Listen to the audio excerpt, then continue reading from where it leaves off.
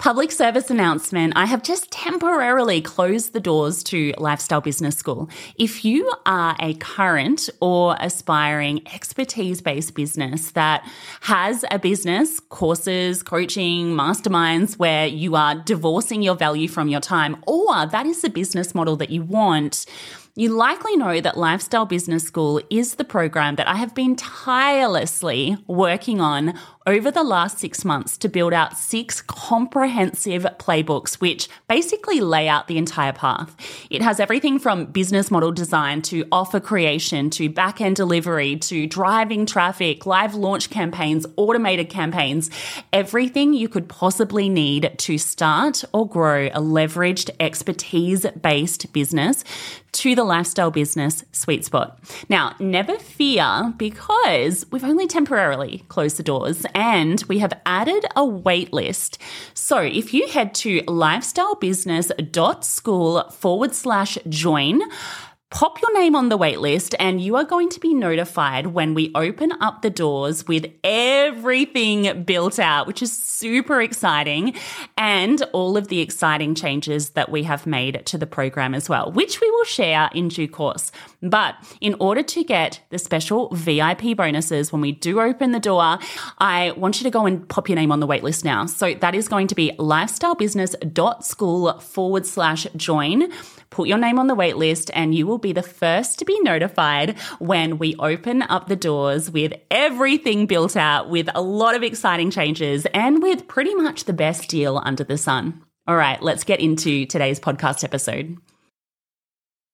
Want to know exactly what you need to do to create a profitable, sustainable small business? Of course you do. And that's what we're discussing in today's podcast episode.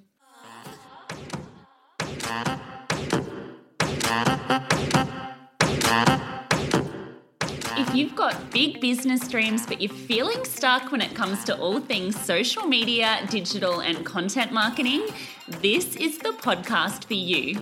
And if you like free stuff, well, I've got you sorted there as well.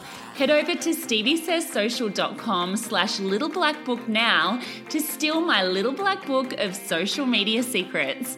You're listening to the Stevie Says Social podcast.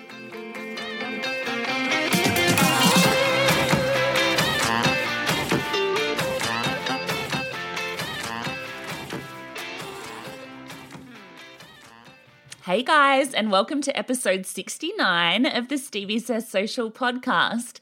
I am, as always, your host, Stevie Dillon, and I am here again giving you the social media, online marketing, digital marketing, good stuff. And I'm actually pretty excited about today's episode. I'm chatting to a good human, first and foremost, Angela Henderson, but she's also the founder of the highly successful online store Finley and Me, and currently a business consultant where she partners with startup and small businesses to grow their brands through hands-on support and ensuring, and this is what I love, the foundations of their business are laid in order to really leverage growth. Now, her skills were really honed at the helm of Finley and Me, and she learned everything from branding to PR to sales funnels to email marketing. I could go on, but she really truly knows what it takes to have a strong brand, consistent sales, and steady growth. Now, the reason why I needed to have Ange on the podcast today is because she has a framework for you guys that I think will be really helpful. What we talk about in this episode are the 7 pillars that you need in order to have a profitable business. Now, I'm not going to go through all of them now because we will be discussing them in order and in quite a lot of detail, but what I will say is if you want a summary of these 7 pillars and exactly what they are so that you can print them out or have them on your computer, refer to them and actually implement what you learn in this episode, head over to steviesayssocial.com/69 and you can download them there and they will go straight to your inbox. How good is that? All right, I'm going to dive straight into this week's episode, guys, but make sure if you enjoy it to subscribe to the podcast. That way you'll be notified every single Tuesday when new episodes drop.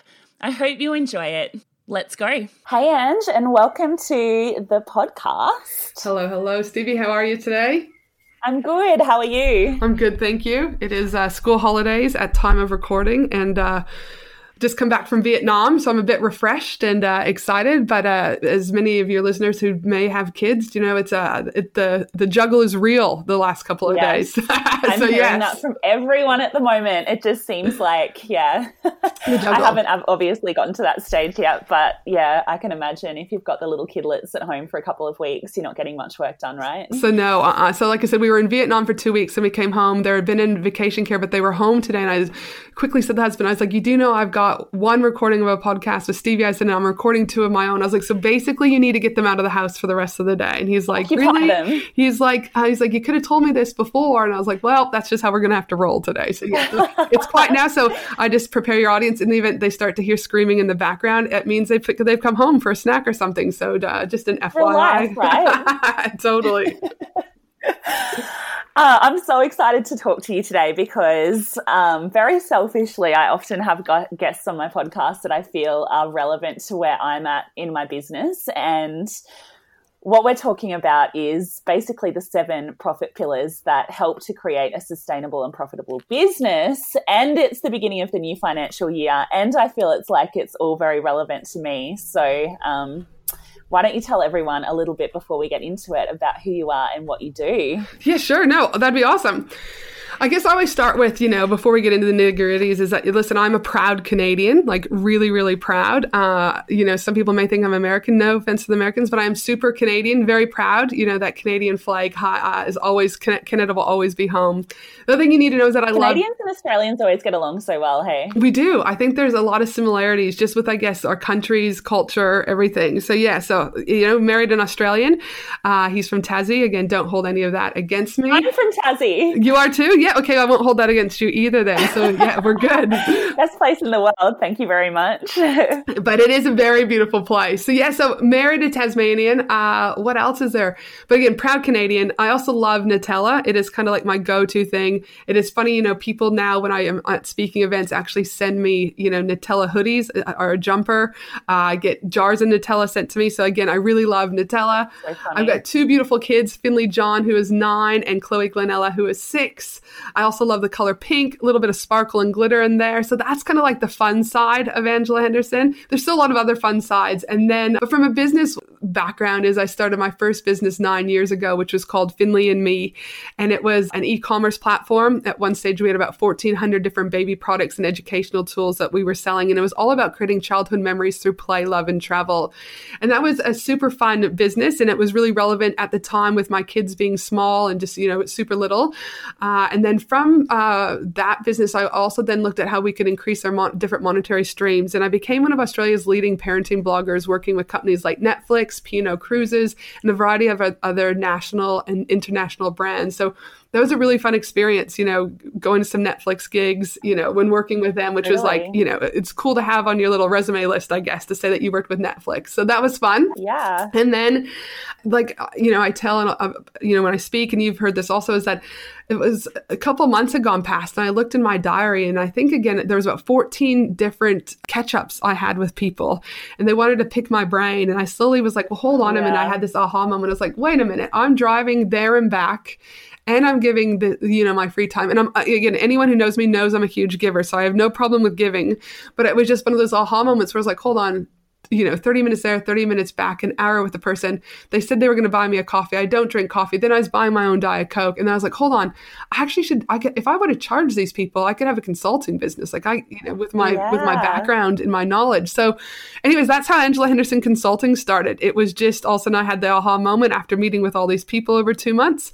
And that was about 3 years ago. And since then, now I'm a business consultant and I work specifically with women in business to develop the foundational strategy that they need to be able to grow a sustainable and profitable business. And it's super fun. I love it. So do you know, this has just come to me now, but I think I first came across you and I was still working in corporate at this stage, the Pro Blogger Conference in Brisbane. Yeah. Were you speaking at that? Yeah, that's actually where, as you know, a mutual friend of ours, James Shrimko, that's when I first met James, was at Pro Blogger when I was speaking there. Right. Yeah, if you listened to, it was less than 2 years ago because I'm actually bringing up in my podcast with James today. So yeah.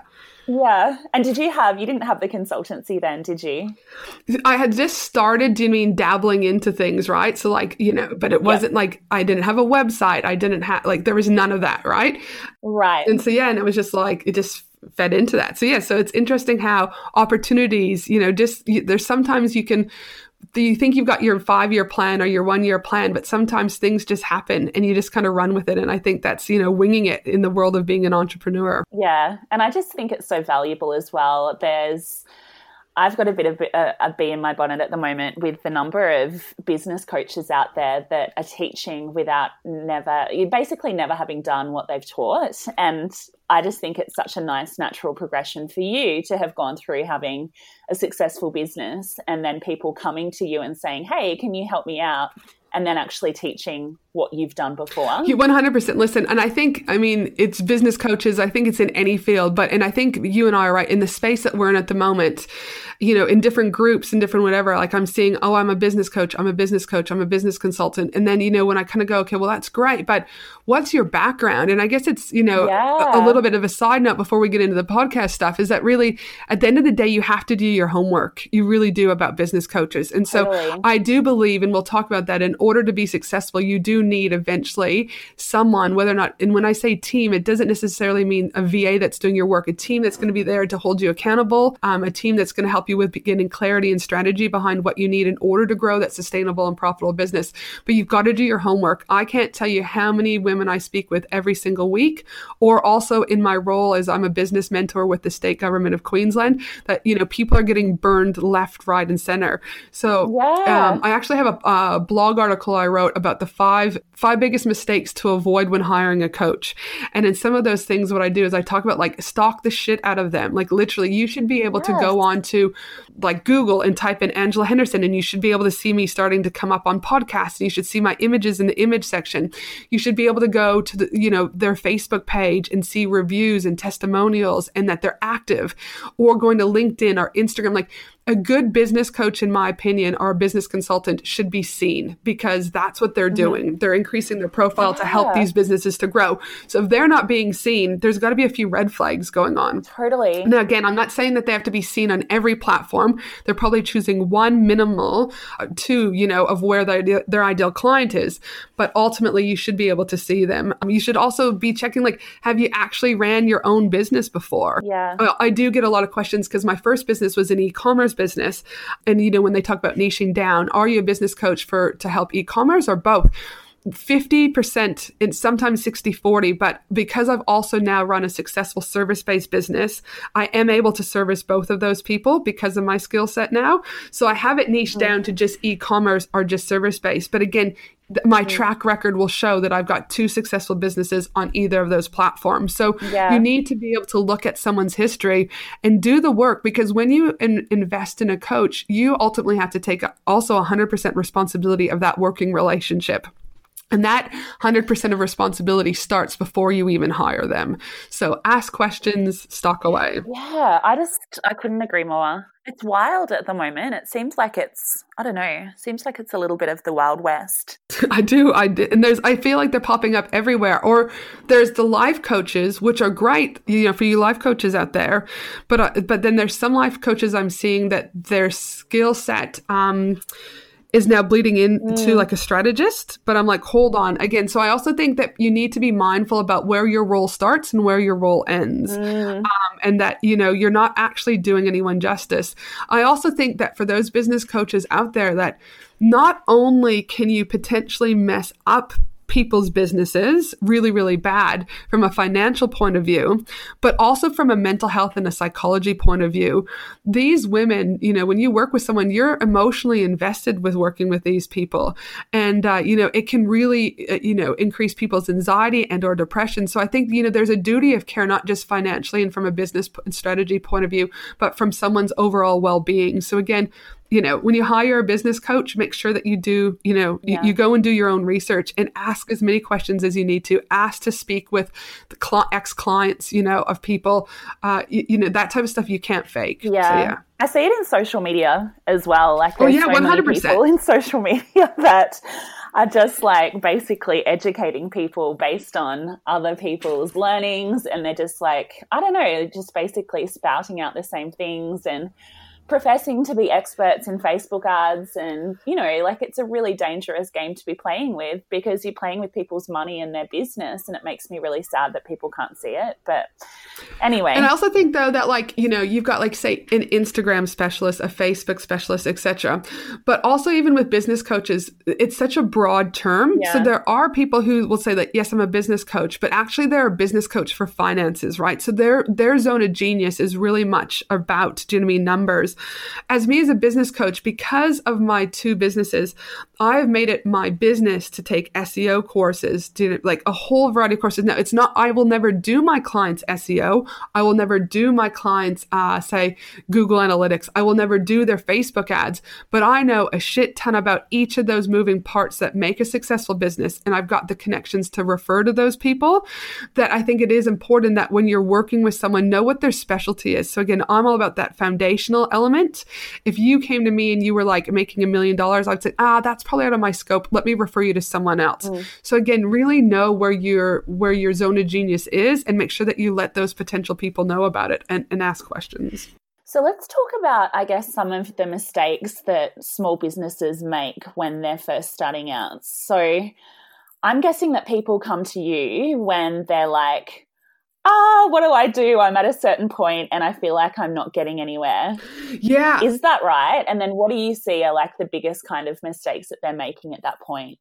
I guess for me is, first of all, the majority of women that I work with are all so smart and they actually know what they need to do. They just don't know the how-tos. And that's where I come in to kind of guide them, support them, and walk them along. But even before that, it's like, and they don't give themselves credit for actually what they do know. And what happens though, and this is where I believe that kind of where small businesses struggle to survive, is that they're actually just lacking the clarity on what actions need to be taken. You know, so most businesses, probably even you and including me, you know, we jump into their business, you know what I mean, head first. We're excited about what we're doing. We're overwhelmed at some stage.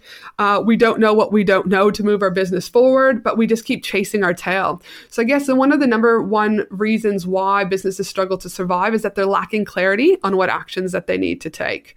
The second reason that I've seen over my years of doing this is that why businesses struggle to survive is that they're, you know, succumbing to that shiny object syndrome. We all have it, but it's like really in those infancy stages. I see a lot of business owners that come to me that they're jumping from one freebie to the next or one idea to the next, and it's just like this back and forth. And it's kind of like, you know, businesses, they're moving so fast, but they're not really getting anywhere because they just keep jumping. So again, because they're lacking the clarity and then they're getting shiny object syndrome, that strategy and clarity just keeps it's not there, and it needs to be, you know, I guess cohesive and brought back together. They're easily distracted by that shiny object syndrome. And again, but ultimately, I see that all the time with digital marketing. Like, you know, as the new thing comes out or like the new platform or the new whatever, and they're like, oh, should I be doing this? And then also this, and then also this. And it's like, oh my gosh, no, like, you know, you would need 5 of you to do that many things. 100%. And what ultimately happens, I see when the women that come for my support is that, again, it's also leading to burning out on their budget because they keep going from one thing to the next thinking that they need this. And it also is really, burning out, like just burn out collectively, right? So like their brain power capacity, their motivation, their everything, they're just like, because they've just gone from one bouncing. It's like a ball. You can only bounce so long before you start to get tired. And then when the business owner says that come to me, again, there is a little bit of that too. So again, so the second struggle and reason, you know, that businesses are having a hard time surviving is that they're just, you know what I mean? They're not doing one thing well or finishing one thing. They keep bouncing around. The other thing that I really see businesses, and gosh forbid we talk about it, is that they struggle to survive, is that they're treating social media like a safety net. A lot, and it's a dangerous, dangerous game, is that, you know, I still see it so many times. I had one person this week that wants some help from me, and all of their platforms, they sell all on Instagram and all on Facebook, and they're still doing okay. But the problem there is if with the algorithms changing, if Facebook closed down their Instagram and Facebook pages pages, they wouldn't have a business. And so one of the reasons, again, and I see it weekly, is that small businesses struggle to survive because, again, they're treating social media like that safety net, and they need to, they need to change that. Or they're focusing, like what I see a lot is that, businesses are told that they need to get into social media because they come to me at this point, right? So they're kind of like, I need to be doing this, or they've been trying for a while. They're not really getting any traction, and they're like obsessing over it. So like obsessing over their engagement on Instagram. And then I'm like, so cool. What is that going to do in terms of helping your business? What do you have in terms of like, an Instagram sales funnel or a system for actually selling? And they're kind of like, oh, and so you can be doing as much, as you want at what I call the top of the funnel. So like, warming people up, getting people to know you, blah, blah, blah, blah, blah. But if you don't have a framework behind it, then, you're wasting your time. What does that mean? 100%. Or like you said, they're looking at numbers, if you can have 1 million followers on Instagram, but if they're not going to buy from you, what does that million people, do you know what I mean? What does that mean? Yeah. Totally. Not a lot. And then I guess, Stevie, the last real big reason that I have found that small businesses struggle to survive is that they're doing it alone. The Instagram memes continue to say things like hustle harder, do this, do that, but going it alone is only going to take business owners so far. And so I guess to me is that in order to not, fail in business, is that you need a safe and supportive community around you, not only just to lift you up, but to cheer you on and also call out your BS excuses, because there's a lot of times in business that I think we tell ourselves we're doing good things, or we ask family and friends who actually don't give a shit about your business. So relevant to me. And it's like, hello, whereas a strong, safe, and supportive community working with people who actually know what they're doing are going to not only help you out from an emotional point of view, but also, call you out and, get you thinking, on your own 2 feet about a few things. So, those are my 4 main reasons. I think that's really interesting. Like I've actually found this a lot, like since starting a business, like your community, like your cheer squad really changes in terms of the people that you lean on for support for different things. So you obviously still have your family and your friends as, like your near and dear, but you really do need to have, and I've really found like complete lifesaver for me has been those business friends that I've got and the community of people that I've built around me that, if I've got a question about something to do with online business or just something to do with like the struggles of business, I can contact them and they get it. You know what I mean? Oh, yes. And the other thing is that even in business, as you grow, those business relationships will change too, that like you might be able to grow really quickly or scale. And it's not like you stop being friends with these people, but then your conversations are different because you're at different stages, right? So I think it's, you're always looking to, you're not just going to get friends and ditch them, but you're looking to surround yourself by those people that are going to help you grow. I also think that it's important to give people or to give yourself permission to know that sometimes you've got to let people go too. And that, toxic relationships, whether or not that's at home and family or business, sometimes if it's not serving you anything, it's kind of like a friend of mine, Lisa Corduff, talks about having rocks in your pocket. The more rocks you have in the pocket, you're going to weigh you down. Sometimes you got to flick some of those rocks off, do you know what I mean, to free you and to help you move forward. So, be mindful about that. Not all relationships also are going to be positive for you. And sometimes, people who you thought were your friends, even family members, like I'll have a few family members that will say things like, oh, well, it's nice that you went on holiday again, or oh, you did, like just kind of passive aggressive remarks. So there's just a few things that I now know, do you know what I mean, that I just don't talk to people about, right? Like obviously they're still going to know I'm going to go on holiday, but I might not bring it up, right? Like I might let them find out about it because I just don't want to have to hear, do you know what I mean, those comments. And it comes down to, again, people get jealous of what you have and what they don't have. People will feel threatened by you, whatever that is. But remember, that's not baggage you need to hold on to. Yeah. That's their baggage. So, give yourself permission that sometimes maybe during your phase of business that you're going to have to let people, go, or just kind of, not interact as much, because it's about keeping you healthy.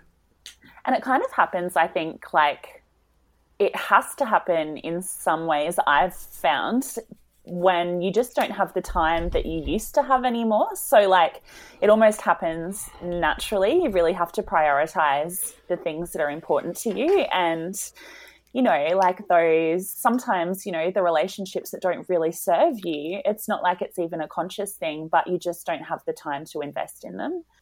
Totally. And there's a thing called, I don't know, I think it may have been Emma Isaacs from the Business Chicks, her new book, Winging It, where she talks about the 4 burner theory. And, you know, also, and I know this is slightly different, but kind of similar, is that she talks about, like, if you think of a stove and you've got 4 burners and you've got business, life, family, yep, and self, I think it is. And what she's saying is to have a successful business is 3 burners can be going at all times. You'll be successful, you'll rock and roll, but to be super successful, you'll normally only have 2 burners going. And it's not even her theory. It's like a theory that's been around for years. But when I research it, like no one can actually name who came up with this theory. It's really interesting. Everyone's like, I don't know where this has come from. But it is true. So sometimes too, it's just like when you're going through your own growth stage, friends might go, well, why have they pulled back? Like, what's going on here, right? And so sometimes you also have to assess where you're at and, you know, what burners are going. And for me, you know, I don't have a lot of time to spend with my own family, right? So when I do spend time with my family, it is quality time. So it's like, if I hardly get to spend time with my own family, why am I going to go hang out with someone who's just going to be passive aggressive and bring me down the whole time? Like it doesn't make any sense, right? Yeah, I've really found that as well. Like I've really had to, and I'm not even like, I've been probably really lucky that I haven't had anything like that, but like it really is just, I don't have time to spend with my partner and he lives in the same house as me, let alone, you know what I mean, anyone else. So it really is like prioritizing. I don't know, that's just really relevant to me at the moment. You know, it is. And as you know, and, you know, once you start to add more to the family, right, it's like your priorities, they get split even more because you've got other people that you've got to think of, right? So I think it just, I know, it's just something that, you know, for you listeners out there to be mindful of, and that, you know, things will change, relationships will change, and that's okay. All right. As long as you're okay with that. Love it. Do you want the complete roadmap for social media success? I'm talking a step-by-step, here is exactly how you do it framework designed to build your followers, your business, and your bank account.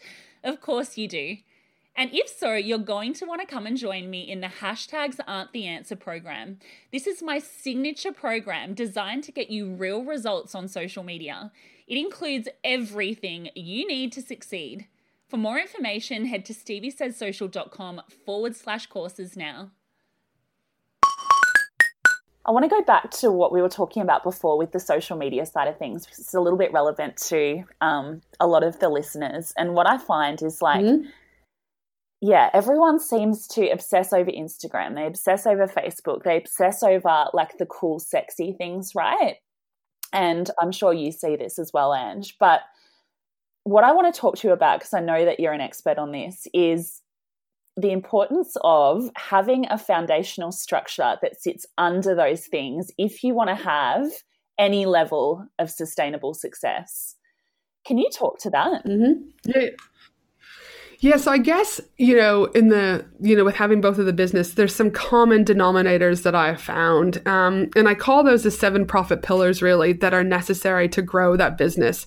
But even before those pillars can go into place, I want to talk a little bit about, you know, many listeners will have heard the stories of the 3 little pigs, or they will have heard the story, or they either have heard it themselves or they're telling it to their own kids. Whereas you've got, you know, the house that's made of hay, the house that's made of sticks, and the house that's made of bricks. Most businesses that come to me have a house that's made of hay or a house made of sticks, but it wouldn't take much for them to crumble because the foundational elements haven't been laid. They just quickly threw something up. It's stable, it's standing, but again, it wouldn't take much for either that business to close, to collapse, a relationship to collapse, whatever. So I'm really big about when you're, you know, anywhere in business. I'm working with a plastic surgeon at the moment as one of my consulting clients, and even him, like, word of mouth has been his thing, but some of his foundational framework hasn't been really well. So we've gone back and stripped everything. So it's not just starting in business. It's also about looking at where you're at currently, and are the foundations, are the bricks getting laid in order to know that if you have a baby, if you you have a bad month, if you want to go on holiday, your business is still going to be structurally sound and safe and secure for your family, your finances, etc. So I'm really big about looking at the 7 profit pillars that are needed to growing a sustainable and profitable business. And I'm happy to chat with you today. Yes. Where do we start? Where do we start? So obviously, again, we want to build a house of bricks. And so to me, there's kind of a method to my madness, and is that you really need to start with yourself. And I talk about the first profit pillar being your perfect profit profile. And what that really includes is that you really need to truly look at, why are you doing your business? Because if you lose sight of your why, it's really going to be hard to stay motivated, to understand who you're selling to, etc. So I want, in that particular, in order to grow that business, really looking at that is, what is your why? Also want you to be able to look at, in order to build that perfect profit profile, is that what are your values? Why do you do what you do? Is it, and I can't say that. I can't say what that is for you, Stevie. I can't say what that is for me, but what are your core values? Because your core values will start to be seen throughout the rest of your business. They'll be seen on your social media posts that you do. They'll be seen on your sales page. They'll be the way you speak to people. Those values will come out. But a lot of times people lose those values. The other thing that I talk to people about is looking at their life collectively. Where are those values sitting at home, work, business, are the things that need to be switched up and changed? Because until you really start looking at your own inner self, having a business is going to be very hard to keep going. And the last thing that I think... Yeah, and that's the stuff that people don't talk about, right? You get so caught up in the strategy around whatever it is that you don't actually and I'm actually really big on this in my program as well, actually going, okay, but why am I actually doing this? What is it? Yeah, but even really your core values, it's also about your brand voice, right? Part of your brand voice is going to be inclusive of what your values are. But so many people are too quick to jump to getting a social media handle and getting on Instagram and being obsessed with numbers, that they forget about what the core of their business is. And that's where you start to see the foundation crumble. So really, that perfect profit profile is about looking at your why, looking at your values, and also looking at your product. Because if you've got a shitty product, it doesn't matter, all right? Because it's not going to get you anywhere. And then also looking at who is your ideal client, because part of your perfect profit profile is not only just about you, but it's equally about who you're going to be selling to. So really knowing who your ideal client is, what ticks, what doesn't tick for them, because that's going to help, with the other profit pillars as we go. So again, it's really about, building that first brick, which is, you're building your perfect profit profile. Yeah. There is so much that I love in that. I loved the shitty product thing, because I think that, and I keep going back to social media, digital marketing and stuff, because it's what I do, right? But totally. I just see all of the problems present itself there, because a lot of the time, people will say that the algorithms aren't working and XYZ and blah, blah, blah. And generally, it's got nothing to do with any of that. And it's got to do with the fact that they haven't actually researched their market. They're trying to talk to everyone and they haven't niched down. And that is a huge one. And they're not kind of communicating their story. And they're just trying to do this direct sell, which is what you do when you don't understand your why and that sort of thing. And that doesn't work anymore. So,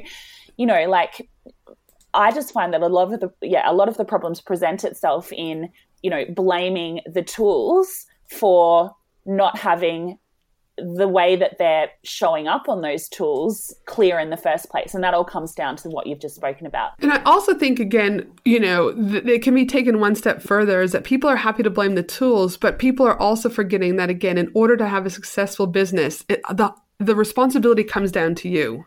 So if a freaking tool's not working, do something. Right? You have to change your strategy. All right. You've got to change your marketing plan. Yeah. And so again, you can sit in the gloom and doom, or you can shift your mindset and go, I'm going to do this. At the end of the day, as a business owner, you've got choices. Choose to be one of those Debbie Downers who are going to be on social media whinging, or choose to be proactive and take action. Figure it out. Like, I'm pretty like, I don't have a lot of time for the bullshit, right? Because I'm just kind of like, there's so much energy that goes into looking at what could be happening. Yeah, I would love for Facebook to go back to how it used to be when I had like 70,000 fans on my first business. Like, it was easy to get fans, but they too are running a business. So like, Facebook needs to make, you know what I mean, their stockholders happy, their share people happy, and they need to do that by us paying to get in front of audience. So I just kind of like, again, you know, go big or go home, you know, and I guess that's what people will start seeing about me is I'm one of the sweetest, one of the most generous people you'll meet out there, but I'm also going to be a no bullshitter. Like, I'm just like, I'll call that out. And so, yeah, I think it's like, don't blame the tool. Actually, kind of, if you're pointing your one finger at Facebook, the three fingers that are pointing back are at you. So change it up. That's good. I like it. So actually, I think this kind of leads into your second profit pillar, which is actually having a foundation under things like social media, which is your website, right? Right. So my next profit pillar is about architecting your profit-ready website. And so again, as I said, one of the big mistakes that businesses, or one of the main reasons why businesses are failing, is that they're too dependent on the social media platforms. And so to me is again, architecting your profit-ready website. What I also want to make clear is that you can have a website and you can have a design team that's like, yeah, I can make you a pretty website. If you hear that ever as a pitch, run. Do not sign a website development contract to say that it's going to be pretty. What you need is a website that is conversional. You need a website that is going to actually get people sales back, right? To help you build a community. So when we look at architecting, you know, your profit ready website, you know, you only have 6 seconds from the time someone lands on your website to be able to tell them what you do, what problem you solve, and how you're going to solve it. So if your website doesn't do that in 6 seconds, you need to be looking at, do you know what I mean, changing that up. You know, also. Yeah. And there's so many people that are like sending traffic via whatever source to a website that's essentially a leaky bucket, right? Yeah, all the time. Or they're like, you know, they're spending all this money on beautiful Facebook ads, and Facebook is doing what it needs to do. It's driving the traffic to whatever it is that you have it going to.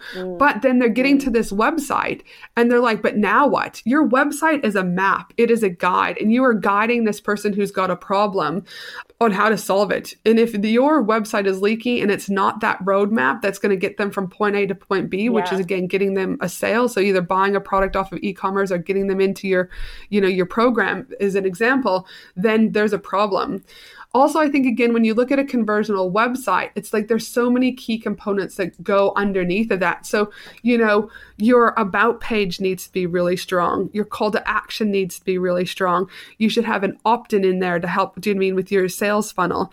You know, are you contactable? Like, there's so many other things. And also, like, is there SEO? You know, I will see so many businesses come to me and they've got no copy on their website. They've got no SEO. And I'm like, well, how do you expect people to find you in Google? Oh no, they'll find me on Facebook. And I'm like, that's my problem.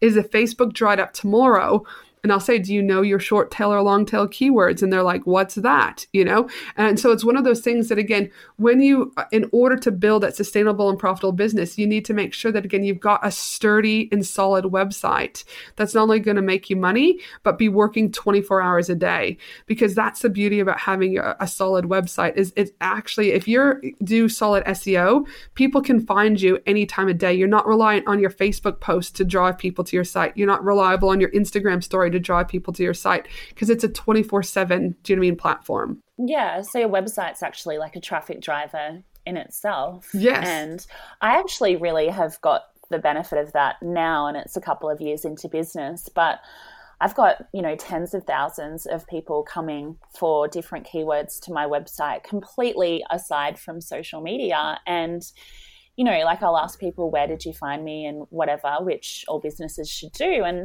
more of them are saying Google search, which is amazing. And I think that comes down to as well having, for me at least, a really strong content strategy and, you know, making sure that every piece of content that I produce has the right keywords in there and all of that sort of thing. But that has been something that I'm so glad I focused on 2 years ago, because I'm starting to reap the benefits of it now.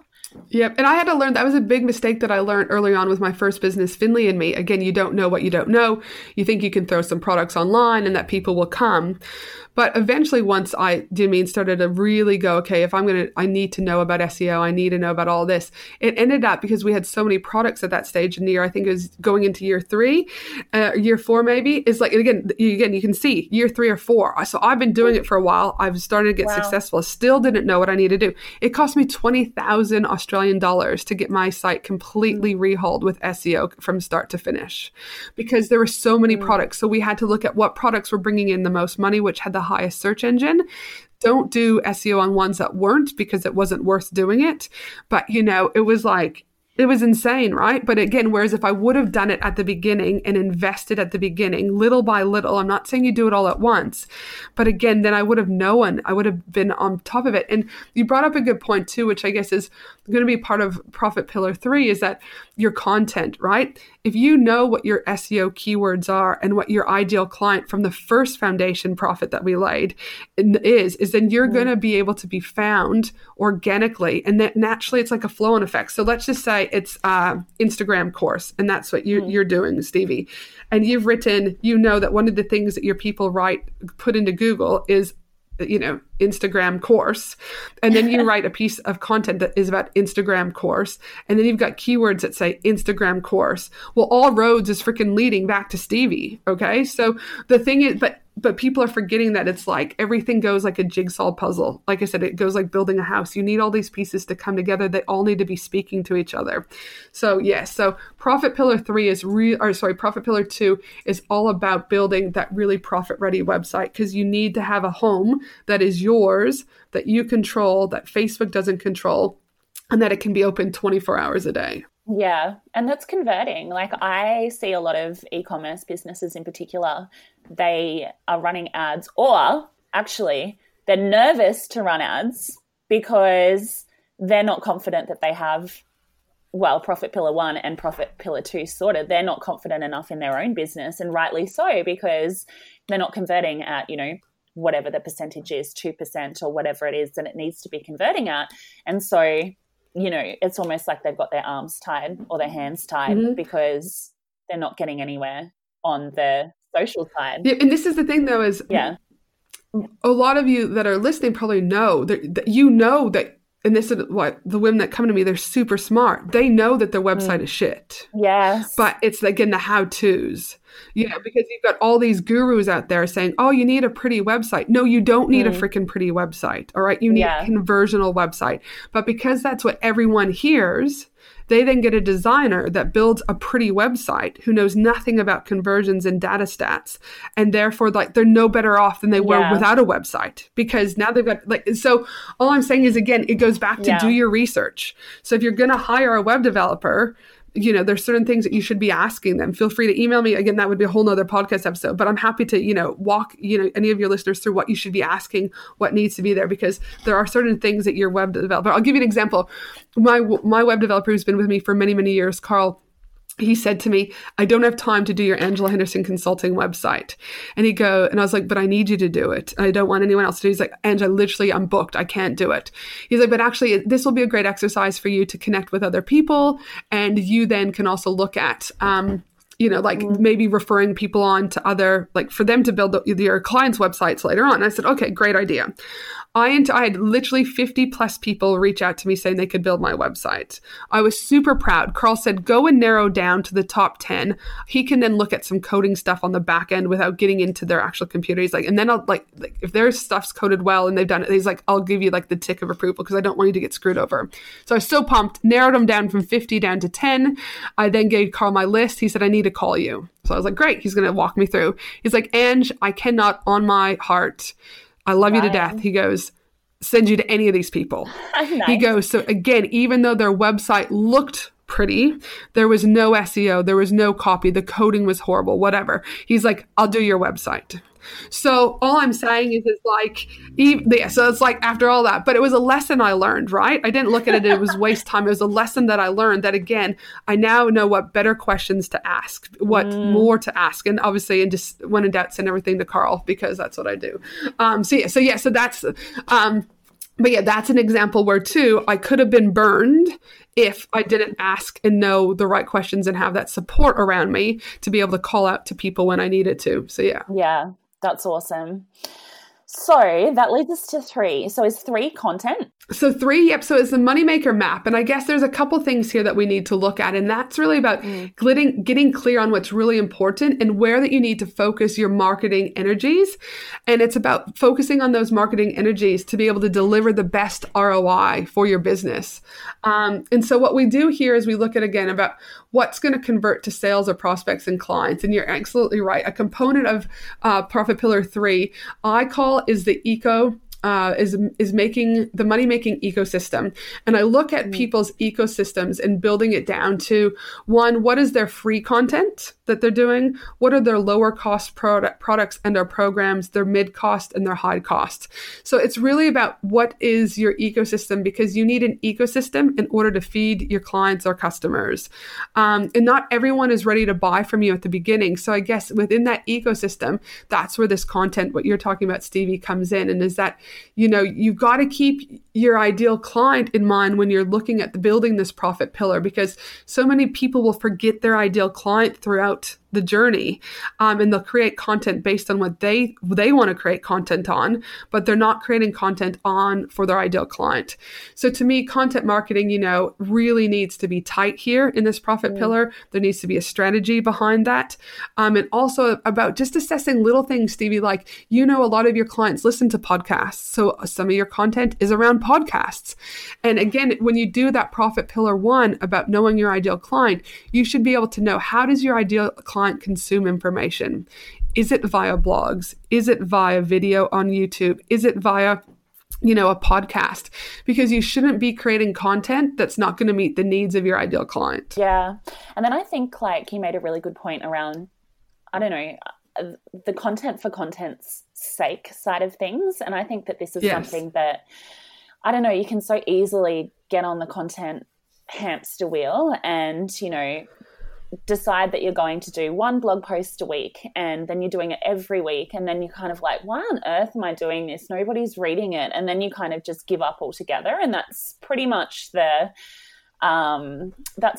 what I see in terms of like the flow of how people start. And I think that you can probably, and you could probably talk to this more, Ant, but like, I think you can get over a lot of that by being really strategic with, okay, cool, I'm going to do podcasts, for example, because I know that that's where my ideal client is hanging out. But more than that, I actually am going to map out my launches and promotions. And we were talking before we got on the podcast, I have just done this, and I'm literally batching about 50 podcast episodes as we speak. But, yes, like making sure that your content fits in with what's going on in your business. So, if you're promoting XYZ in the month of June, then making sure that all of your, pillar content is related to that in some way, Yep. And that's like where, again, that bigger strategy comes down, right? Kind of like that year strategy. What's happening in the year?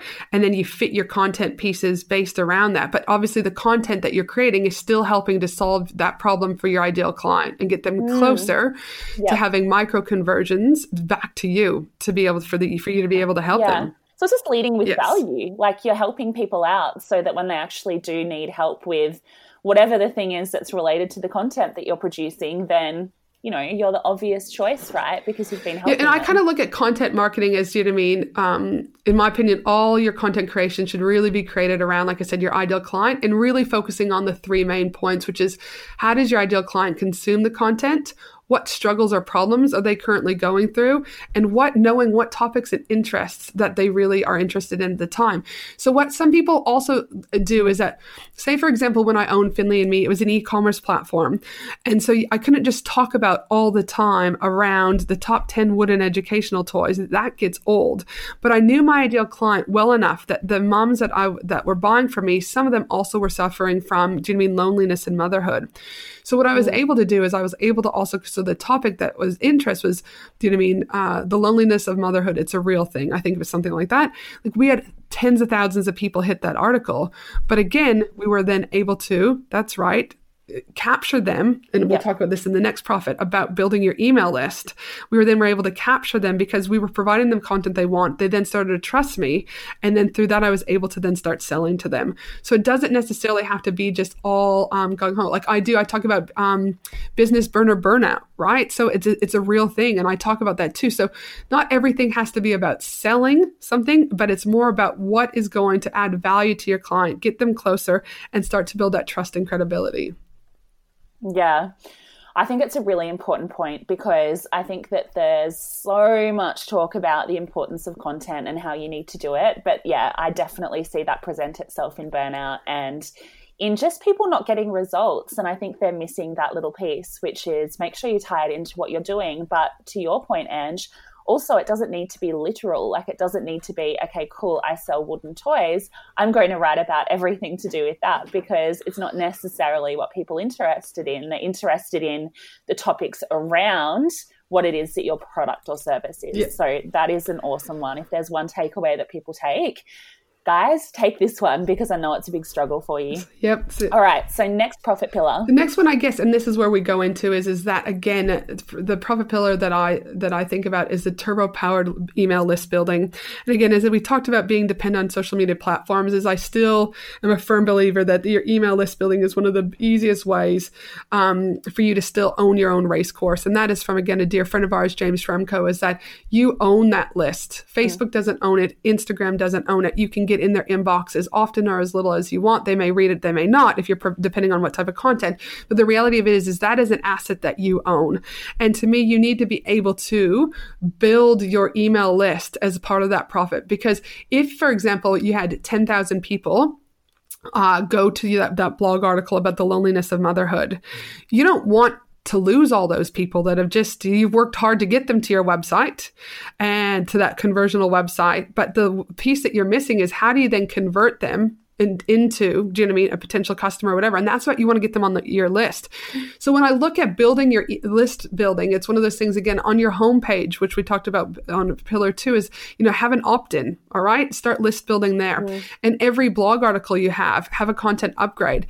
If you have a podcast, now I don't do this well. It's on my to-do list, but I know you do now, Stevie, you just started doing it, is have a download. All right. Downloadable on there. All right. There's a million different ways that you can start to email list building. If you have a Facebook group, for example, one of the questions that you can ask is, would you like to stay up to date with all my latest news, articles, etc.? If so, leave your email. You can build your email list there. There are multiple ways to build your email list. But if you don't have an email list and Facebook closed down, I go back to that. How are you going to have a business? How is it going to be sustainable and profitable? Yeah. So to me, you really need to be thinking about, again, that profit pillar, number 4, about, list building. And I think the other thing as well, like, I don't think Facebook and Instagram are going anywhere, realistically, but who knows? But another point in relation to that is really the fact that email converts like way, way more than social media. And I can speak from personal experience with this. My email list is pretty much what drives my business. Even though I'm a social media person, people don't buy. This is going to change specifically with e-commerce in the near future, but people don't buy directly from Instagram or Facebook or whatever. It's just not the way that people work. It's really like if you send an email to someone, the conversion rates that you get through email are so much higher than what you would get through social media. So it's your sales tool at the end of the day. It is 100% your sales tool, Yeah. And it's, again, remember, you need multiple touch points with consumers and clients, right? So if your Facebook post, let's just say if we're lucky, 5% of people see your Facebook posts, all right, the other 95% aren't hearing from you. So you need to have your backup plan and not blame Facebook or Instagram for not getting to your people. And your backup plan is being able to create your email list, which is, again, part of that foundational structure you need to be able to, again, sell, grow, stay connected, get in front of them. So that's profit pillar number 4 is around the list building. So the next question that a lot of people have is, okay, cool, I've got an email list. What do I do with it? Does that lead into the next profit pillar? Absolutely. Yeah. So that goes into like, okay, if you, like, I've got people who've come to that's like, I've got 6,000 people on my email list. I'm like, oh my God, that's amazing. How often are you emailing them? What are you doing with them? Oh, nothing. Yeah. I'm like, what? You're sitting on a freaking gold mine. What do you mean? I'm guilty of that. I did that for the first year of my business. Yeah. Because again, you don't know what you don't know, right? So it's like, you deep down, you should be doing something. Like, you probably have been like, shit, I got these people, like, what do I do with it? But then you're like, okay, it's too hard basket. Yeah. So it's like, you don't know what you don't know. But exactly, it does lead into, profit pillar number 5, which is, again, you need a funnel. So you need to be looking at your top end of your funnel, again, how you're warming them, what are you doing? And you're doing that with, your content upgrade, through the Facebook group, et cetera. And then you need to start bringing them up. And, people, I think, overcomplicate funnels. Like, I think they think the word funnel and they start to freak out. But you need to know it's like, really, it could be 1 step or like 2 or 3 steps that are leading them to something. It could be 4 or 5 steps, but you need that funnel in order to move your subscribers, from your freebie to your paid service, and really you want a funnel that's going to do this without any sleaziness or pushiness, right? So again, people get overwhelmed with funnel. It's basically just a system for selling. So it's like taking people from a stranger to a purchaser. That's it. Yep. Yeah. That's like, it can be as simple or as hard as you want it to be. Yeah. And depending on how, again, your consumers, do you know what I mean? Like, if you've got a higher end product, so if you've got a $10,000 product, you're probably going to need a bit more of a complex sales funnel, right? Because you're going to need more touch points. But if you're just selling, say, like an e-commerce, let's just say a wooden toy, like I used to, it's like, if birthdays are coming, like, they either want it or they don't. Like, it's not really that complicated of a funnel. You just have to keep being in front of them via your email. So to me, profit pillar number 5 is really about, making some simplified sales funnels for you in order for you to then increase your revenue and your profit margins, which then helps you to be sustainable and profitable. So without a funnel, again, you're then not using your email list. And like, again, you start to see how those foundational cracks will start to show within your business. You're like crossing your fingers and just hoping that people will buy, like taking a deep breath and saying, I really hope that people come across me and buy, you know what I mean? So and I even know when I started. One question that I get a lot with the funnel side of things, and I don't know if you have any examples, Ange, but like maybe like a really simple example of a funnel for an e-commerce business and then also for a service business. Yeah, yep. So let's start with the service business. So my funnel would be, let's say, my Facebook group, which is the Australian Business Collaborative. They can then, keep in mind, they don't have to give me their email in order to get into the group. But let's just say they did give me their email. I would then do, hey, welcome to the Australian Business Collaborative. Super excited to be here. This is what the community does. That's it. So I'm not selling anything. Then a few days later, again, I don't have it in front of me, but let's just say day 5, I then send them all my free resources. So since you've joined Australian Business Collaborative and told me that you're a business owner, I just wanted to give you some tools that might help your business thrive, to grow a sustainable, profitable business. Depending on how you consume information, you can listen to my podcast, you can read my blog articles, or again, come back to the group, right? So I'm adding value. And I think I've also got a free resource page, right? So then a few days later, or maybe like 5 days later, I then go into a little bit about me, like, this is what I do, like adding my credibility. And then the last thing, I lead them to a free 30-minute discovery call with me. So I've brought them, I've added value, I've added touch points, I've added credibility. And now I'm saying, okay, this is how I can help you. This is my paid offer. So that's an example for that. That's great. That's an awesome example. It's just warming people up. Like, it's the know, like, trust kind of thing, especially with a service-based business. That's so important. And it's not sleazy. To, if they're the right person, they work with you, right? 100%. And it's a way not only for me to get in front of them, but it's also a way for them to go, is she the right person to help me? Like, do I like her personality? Do I like her vibe? Is she adding value, or is she just wanting to sell? Like, I'm a firm believer that my sales funnels are they're just like quite friendly, quite fun, and that's what I'm about. And that's how I work with people. Now, an e-commerce platform with Finley and me, I potentially would have my blog article, The Loneliness of Motherhood. I then would have a content upgrade. So it could be like your 10 checklists, 10 ways that you can get out of your loneliness funk. Let's say that's. So then they would sign up for that particular downloadable. From there, I might do the same thing, like, hey, grab your downloadable. Hey, did you know that you don't have to do this alone? Give them another article maybe about depression and anxiety in another email. And then I might lead them to my 30 days, 30 ways self-care challenge. All right. Which will be about bringing connection, community. And then within that challenge, the bottom end of the funnel is that I'm selling them into some one-to-one life coaching support. All right. So that's a simpler way. Now, when we say e-commerce, that's towards the moms, because remember, my moms are also one of my ideal clients, but they're buying for their kids. If I was to sell a wooden toy, it could be that, I get them in again on, say, the top 10 wooden toys you need for 2019. There's then at the bottom of that a content upgrade, which might be rainy day craft activities to do with your kids. So I'm adding value about the toys. So I'm showcasing that, but I'm getting them into my email by giving them a rainy day thing, because as moms, we all need things to do on rainy days. They then go into a funnel where, again, I'm saying, hi, how are you? I let them know who I am. And then I'm going to give them a 15% off discount code to go back and buy at the store. Yeah, perfect.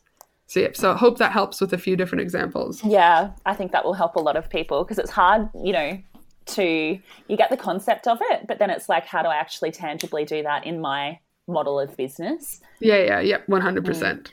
Okay, so the next profit pillar is something that is relevant to me at the moment, which is...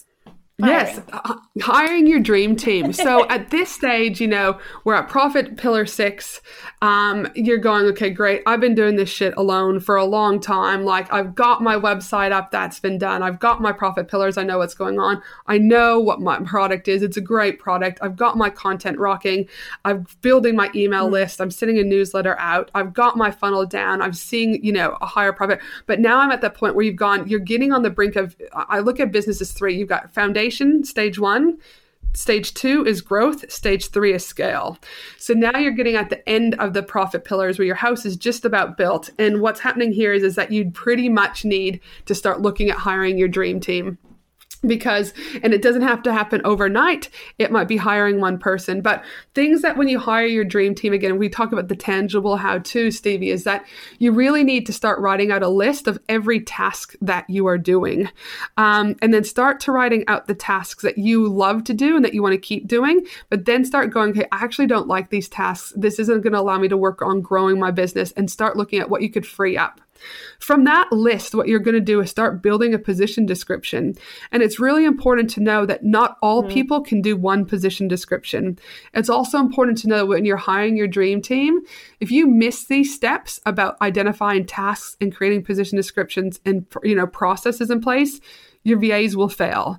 And so many people, again, will want to blame, I hired a VA because that's what everyone told me to do, but it didn't work out. And I'm on my 7th VA. I'm like, again, you're pointing at the VA, but what? You need your 3 fingers. You're on your 7th VA, there's an issue. Like, there's a problem here, right? And what people do is they've been told to go hire their dream team, but they don't have their processes and systems in place. Now, I'm not saying you have to have everything in place, but again, by starting out what tasks that they need to do and creating a position description, you then are able to then hire based on need versus emotion. And so it's really important to I just hired my VA, and specifically she's helping me with my group, running my newsletter, doing some posting, etc. She knows exactly what she does. The second thing is people then go, well, where do I look at hiring my dream team? Or do I do an Australian VA? Do I do an overseas VA? And I go, you need to really start with what the task is and what your budget is. Now, there might be some people listening that want to throw jars of Nutella at my head, and I'm okay with that. But I've got VAs in the Philippines, and I equally have Australian VAs. I hire based on, again, description and need. I also think it's important. Well, some people might say, yeah, but you're taking away from the Australian economy. Well, no, we're all one world. We all, do you know what I mean? We all work together here. And the way I look at it is, of the women that I've been able to support in the Philippines, because they've been able to support me, is they make more money than their husbands. They get the same things that we want. They're staying home with their kids. And they're also building their self-esteem. A couple of mine, they make more money than their husbands. They don't have to go sell food on the street when they don't know if they're going to make any money for their kid that day. They get I'm paying them a lower hourly rate per se to what Australians are, but they're actually making gold for what's happening, what's available for their country. So really look at your budget. Can you hire a $50 VA in Australia? And if you can, that's great. But most businesses starting out really can't. And that's where they're like, well, I'll just keep doing it myself. But what people don't know is you can hire VAs in the Philippines for $4, $5, $6, $7, $8, $9, $10 an hour based again on their skill set.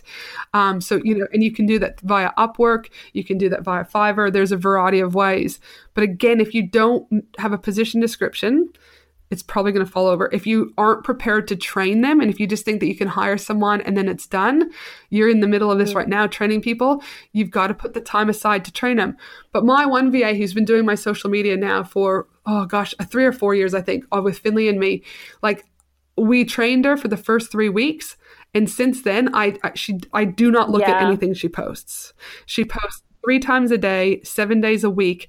And for those of you out there, I pay her $42 US to do that. All right. Which is about $53. So I'm getting 21 Facebook posts done every single week over on my Facebook to keep my engagement up, keep that communal stuff that Facebook, you know what I mean, to help keep the algorithm happy for like $50 something. That is it. All right. But she is. I think that comes to like processes and systems. Like I'm finding that I didn't have a single process or system in my business until recently because I did everything myself. Yep.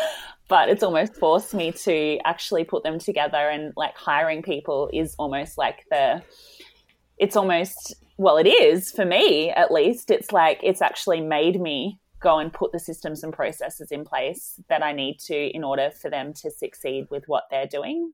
100%. And I guess so. And that's where, again, the profit pillar here is not just about hiring your dream team. It's also about being able to look at your systems that are going to be necessary for that future growth. Yep. So and that's again, but you need to start being able to go, you can't continue to do this on your own. You're going to need support to come in, start little. It might be a VA that works for you for 2 hours a week. That could be from the Philippines. So it's costing you, say, $12 a week to have this. But once you start to get a taste of it and you start to see it working, as you're starting to see, and I see, it is life-changing, because that's where you get to move to the growth stage, because you're not going to be able to do this on your own. And then I guess that kind of leads into the last, the 7th profit pillar, and that's around being productive and profitable. And in order to be productive and profitable, you really need to look at your revenue projection and your cash flow. So you need to be looking at your numbers on a day, however you do it. I look at them on a weekly and monthly basis. And when you might say, well, what numbers are you talking about, Ange? And that's looking at like your Google Analytics numbers, what blog articles and content pieces did really well so you can write more of that type of content. How many people went to your site? Where were they looking?